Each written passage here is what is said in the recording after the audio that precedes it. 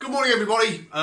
Coming at you again. I don't know if it's your telly, your smartphone, your iPad, your laptop, but here I am, and it's just great to be here. And I hope you're doing okay. I've been trying to be in touch with people, different people through email, phone calls, and different things during the week. I know it's getting tough. Tonight, Boris is going to tell us that maybe we're allowed to go out for another 10 minutes. Who knows? Maybe a bit more than we're doing. But I wouldn't hold your breath. I don't think it's going to be a massive change, but it's an opportunity, isn't it, still for us to meet together. I have to confess, I think that's probably the right way of putting it, share something. I presume you got the quiz results yesterday. If you've been doing that, that was great, by the way. Thanks, Phil. Really enjoyed doing that. We had such a laugh in our life group, the Golden Eggheads. The problem is my counting. I actually put the wrong number in. I actually gave you the wrong it's quite embarrassing, actually. I gave you the wrong result for our team because I'd written down 87. Now, under normal circumstances, that won't be a problem because most of the quizzes I've been in, we've been so far down the table that whatever we got wasn't really a problem. But this time, it means that we won. And actually, looking back, we only got 86. So if Liz and John and I think Katrina's group, other people, I just wanted to say, sorry, it's my fault. And I think it was 86 and it was all together. So do hopefully have an opportunity to do that. If you haven't done it, you can still see it online. It's still there, so please have a look on the YouTube channel. And I just wanted to say a special happy birthday today. There are actually 3 birthdays that I wanted to mention, and the reason I wanted to mention them is because they're all special. So the first one is Hazel, who's out there hopefully listening. She told me this week that she gets this on YouTube. So happy birthday, Hazel, 70 today. So I've been told. So happy birthday. I hope you have a great day, and I hope things go well, especially with the 70th.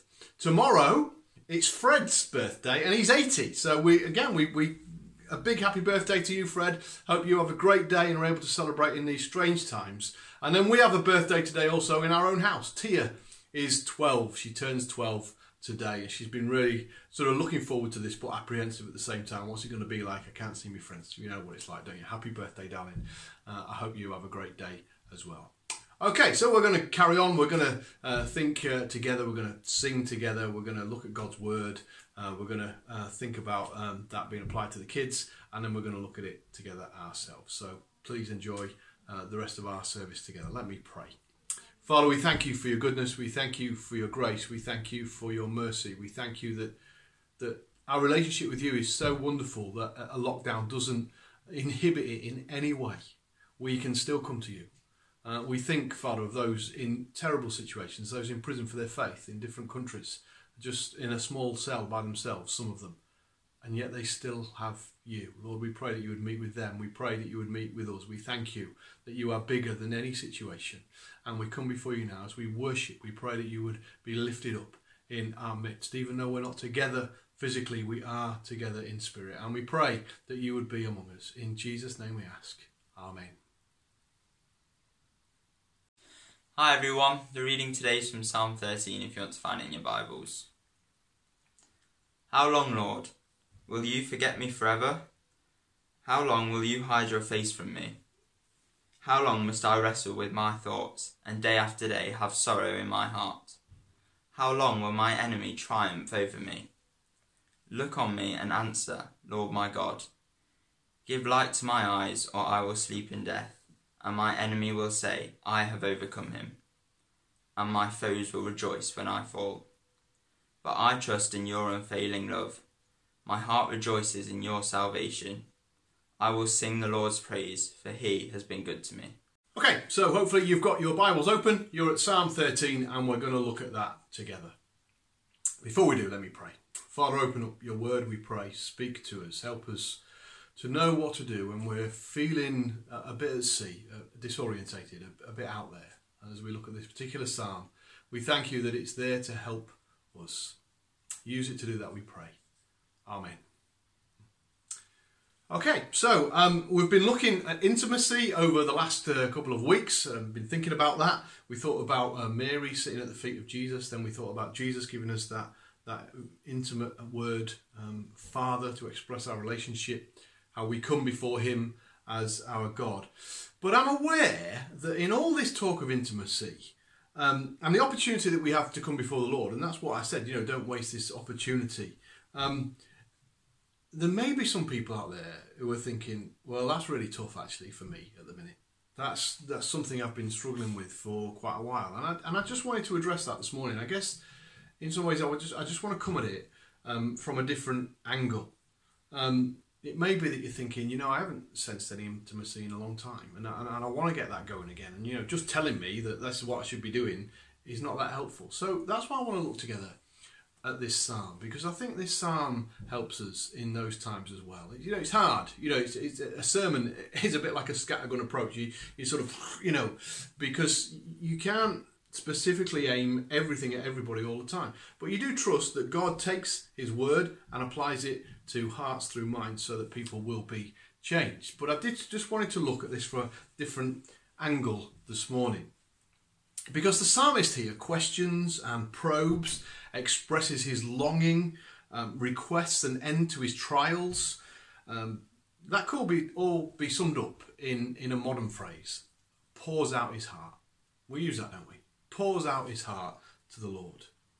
This is a psalm of someone in a situation that they don't want to be in.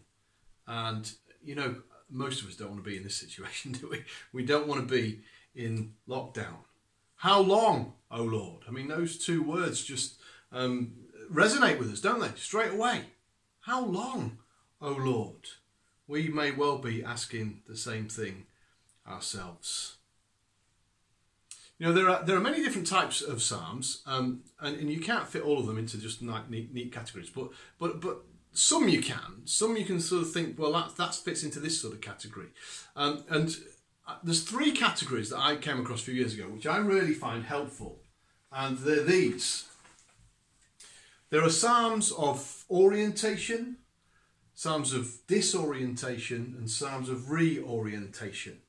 Now, as I said, you can't fit them all into that, but if you are reading through the Psalms, you can sometimes think, oh yeah, this is a good, jolly one, this is an upbeat one, this is praise God together one, Psalm 100, Psalm 150, whatever it is, and you think, yeah, there's this sense of orientation that our hearts are towards God, that we know that God is there, that we're engaged with him, that we're walking with him, and that's brilliant, and we can do that. But we live in a world that has looked for satisfaction in other things, don't we? Good things have become ultimate things. We have hearts that would worship the creation rather than the Creator. And even when we're saved, we're not made perfect overnight, are we? You know that. It's a process of God getting to work on us, and sometimes our hearts are on the wrong things.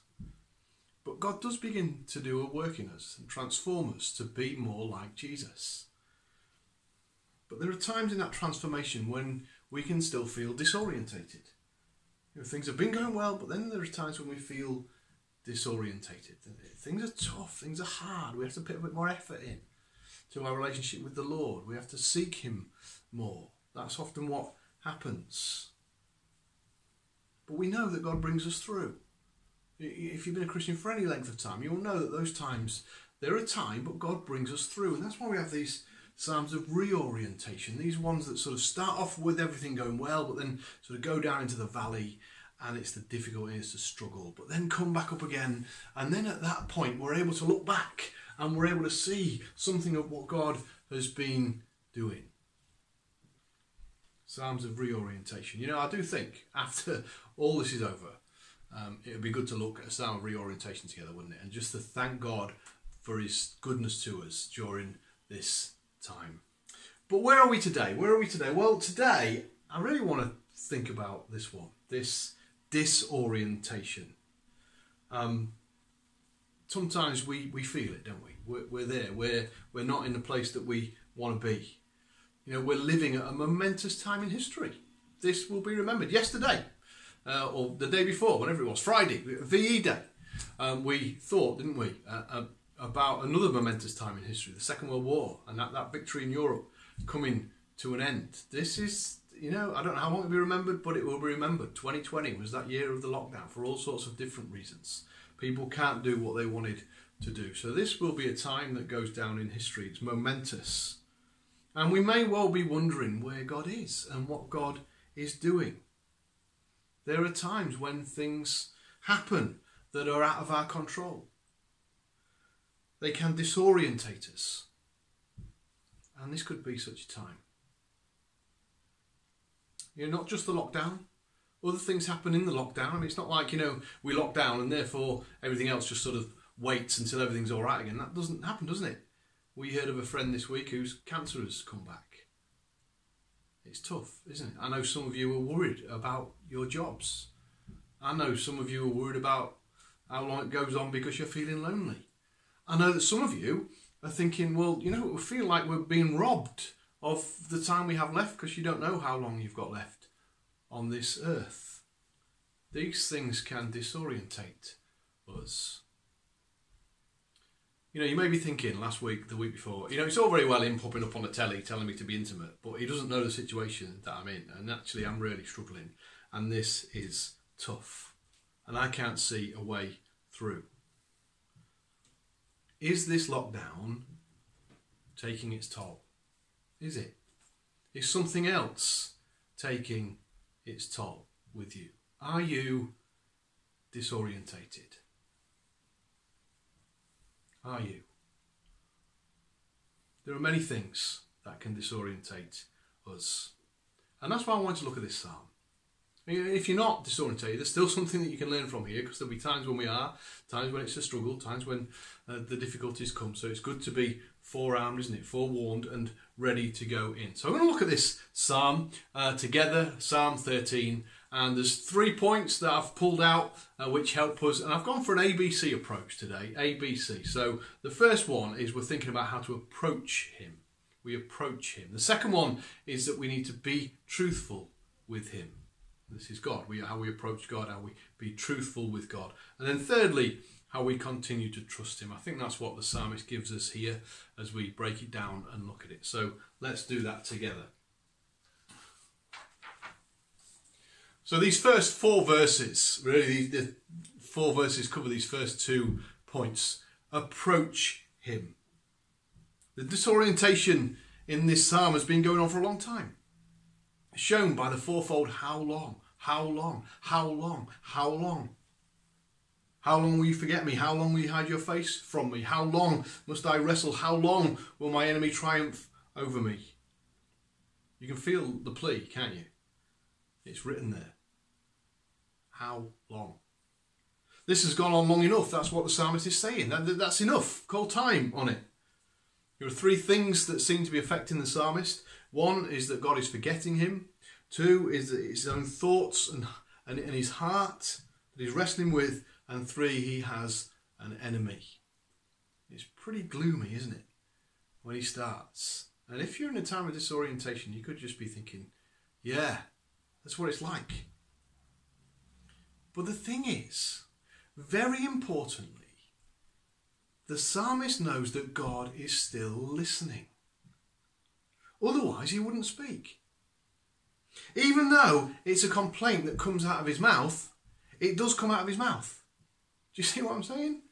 He knows that God is still listening. He's not just speaking into fresh air. He's again coming before God. He's approaching him. He's telling him. That's the first lesson for us. Have you approached God? Have you told him? Have you shared it with him? Whatever it is, your loneliness, your work situation, your family concerns, your health concerns, concerns for other people's health.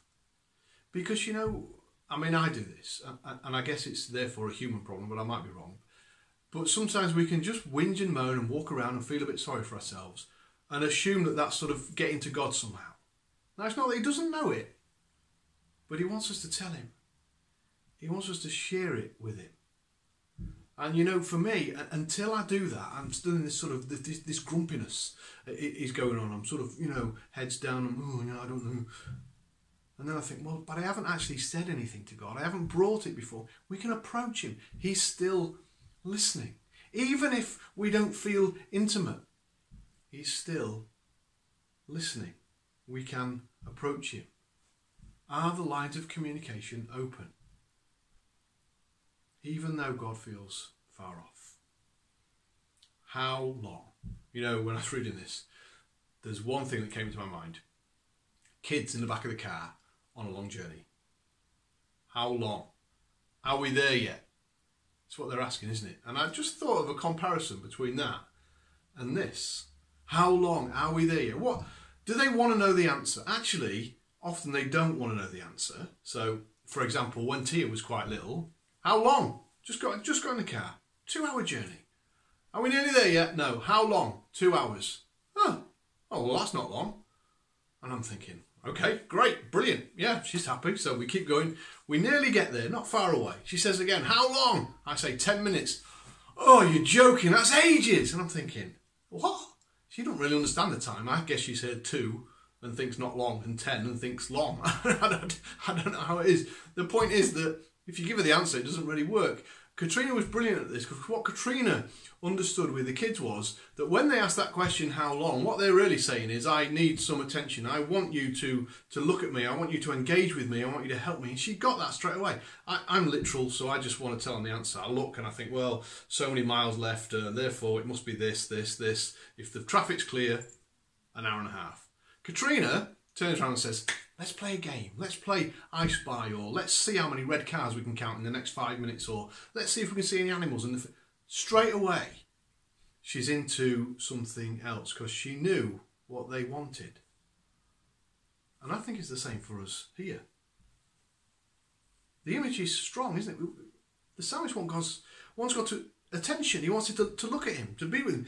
This imagery is quite strong, isn't it? Of looking. Verse 1, you hide your face from me. You know, it seems that God's looking in a different direction. That's a horrible thought, isn't it? Verse 3, look on me. Give me your attention. Answer me, O Lord my God. When we ask God, how long, we want the same thing that the kids want.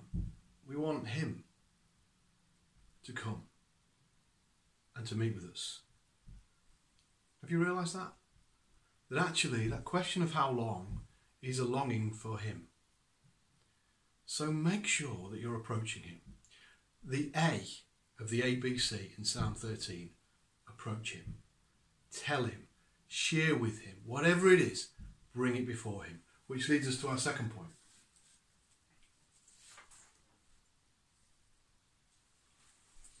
Be truthful with him. Be truthful with him. You know, the problem here is the enemy. The end of verse 2, there it is. How long will you let my enemy triumph over me? As we walk backwards through those verses, we see, don't we? The enemy is resulting in him being sorrowful in his heart, in his mind. He's wondering why God is allowing it. How long, O Lord, will you forget me forever? How long will you hide your face from me? Because he feels like the enemy might triumph. There's a struggle and it's affecting everything else. He could take it the other way around as well, because he doesn't sense God's presence and know that God's there. Therefore, it's getting to the point where he's got enemies. What is your enemy? What is your enemy?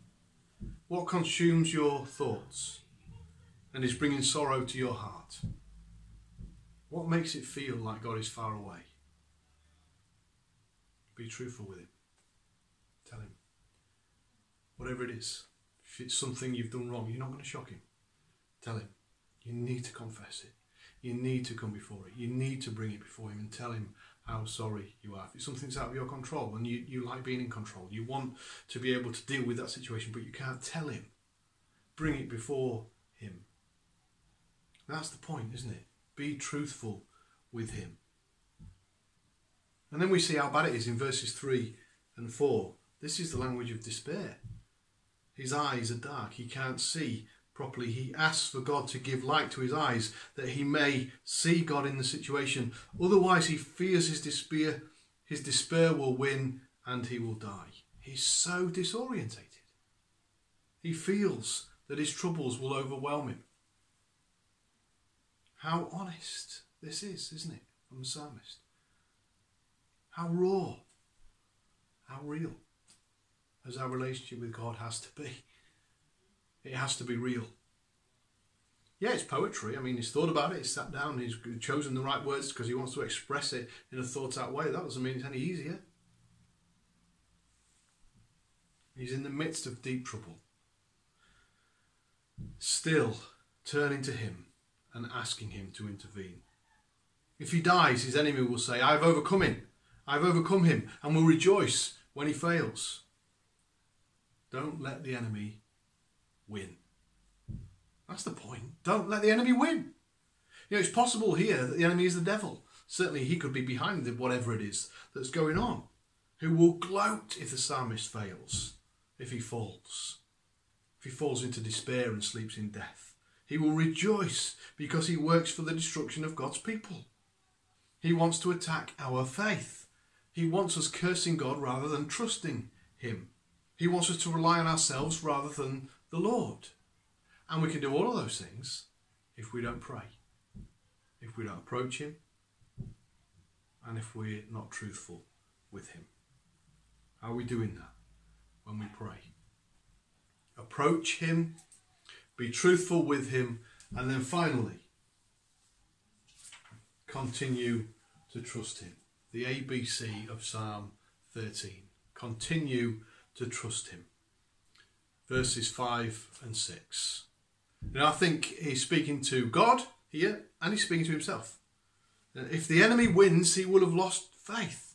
So he knows he can beat the enemy by continuing to trust God, even in the most difficult situations. He says, I will trust. I mean, you know, think of all that goes before, the raw honesty and the outpouring of the heart in these first 4 verses. Verse 5 is so different, isn't it? You see it? All this difficulty, turn your face to me, cast your eyes upon me, don't let me sleep in death, don't let my enemies triumph over me. It's all hard, difficult stuff. And then suddenly, but, verse 5, I will trust in your unfailing love. But I trust in your unfailing love. You know, if you're struggling in lockdown, worried about family, friends, job situations, if you're lonely, have this as a motto. But I trust in your unfailing love. Why not? That's what's important, isn't it? That we continue to trust that whatever our troubles, they don't win. We'll go through difficulties, we'll go through struggles, trials, tribulations, difficulties. But God is bigger. They can't win. That's the point. God is his best treasure. God himself. Let's make sure we don't lose the most important thing, the most treasured thing, the most valuable thing, which is God himself. He doesn't know why God seems distant. Doesn't know why God's allowing him to go through this. We don't know what's happening at this moment in time. But what the psalmist does know is it's not because God doesn't love him. He knows God loves him. The reason that he trusts God is because of his unfailing love. His unfailing love. And you know, that's what we need to do. We need to know that whatever the situation, however hard it is, God still loves us. His love is unfailing towards us. His love doesn't mean that he will give us everything easy and laid out on a plate. He loved his son, and it was hard for his son. He went through incredible suffering, but he knew that his father loved him. And you know, in this psalm, this could just be the turning point. Just this realization, how long, Lord? This is tough. Please turn your attention towards me. But I will trust in your unfailing love. This could be the turning point. This could be the point that he's had to get to. This realization that this situation he now gives to God. I'll trust you with it, Lord. I can't keep it myself anymore. I'll trust to your unfailing love. Seems to be a turning point, doesn't it? Because look what the next verse says. Something he could never have done right at the beginning of the psalm. And we're only 6 verses in. He says, I will sing to the Lord. I will sing to the Lord, for he has been good to me. You see, he may have been consumed by the situation. It may have seemed that the disorientation in the situation was all there was, but now he's able to see it more constructively, if you like. He's able to see it in a bit of a different light, and by trusting God in the situation and continuing to trust him, because he doesn't want his enemy to win. He doesn't want the situation to win. He knows that God is bigger. And just saying those words, I trust in your unfailing love, could have made all the difference. Because they came from the heart. He worked it out. He realised that that's what he needed to do, that next step. You had that in prayer? Sometimes, you feel like there's a bit of a blockage you can't get through, and maybe you confess something, or maybe it's just you're not quite getting it, and then suddenly you just think, but I'm going to trust you with this situation, Lord. And you think, yeah, that's what I need to do. Like it wasn't obvious, and it wasn't obvious. We need to bring ourselves to that point, or let God bring us to that point. In the midst of disorientation, David has glimpsed God's goodness. But we've been shown it more fully, haven't we? We understand more of this psalm than the person that wrote it. I mean, that sounds a bit strange, but it's true. Because what we see here is that we know that God loves us in an unfailing way because of what he's done for us, what he's given. This psalm was written before the cross. We read it after the cross, and we're able to see it fulfilled in Jesus. That's what happens. We know the Son of God, the Lord Jesus, lived this prayer, experienced this disorientation, and still trusted God. He has entered into our humanity and suffering, and he uses this psalm on the cross. Not these words, don't get me wrong. But when you think about that ABC, this is what Jesus does on the cross. He still approaches God. Even when it's tough, he approaches God. Let me look at 3 cries from the cross to show how Jesus did these 3 things. The first one, he approaches him, and we see in Luke 23:34, Father, forgive them, for they do not know what they are doing, when they're nailing his hands to the cross. His approach to God is still there. Secondly, Mark 15:34, be truthful with him. My God, why have you forsaken me? In the midst of that suffering, Jesus is truthful with his Father. But incredibly, well, not incredibly, the Son of God, but wonderfully, he continues to trust him. Back into Luke 23 verse 46, the last recorded words of Jesus on the cross from Luke. Father, into your hands I commit my spirit.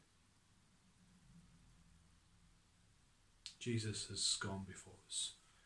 Jesus has lived and prayed this psalm. Jesus has known the ABC of Psalm 13 in his own difficulties, in his own struggles, in his own suffering. Remember, if it's good enough for Jesus, it's good enough for us. Let's continue to approach him, even if we're not feeling intimate. That will come. Let's continue to be truthful with him. We've got to search our hearts. We've got to know sometimes that there's something in there we need to get out. We need to bring before him a deep worry, a deep concern. But let's continue to trust him. Let's not doubt his love for us, especially in these times when we need to know it, because he does love us, and we can trust that unfailing love. Let's pray, shall we? Oh, Father, we thank you for the raw honesty of this psalm. We thank you for the way it communicates to us. Lord, we're in a strange situation, and we're all going to be feeling it at one point or another. When we feel disorientated, help us to be reminded of this psalm. Help us to bring that ABC into our prayers. We pray into our lives, that we would approach you, that we would be truthful with you, and we would continue to trust you. For we ask in Jesus' name. Amen. Thank you for listening again, guys. Again, hopefully I'll see you soon. But now we're going to sing.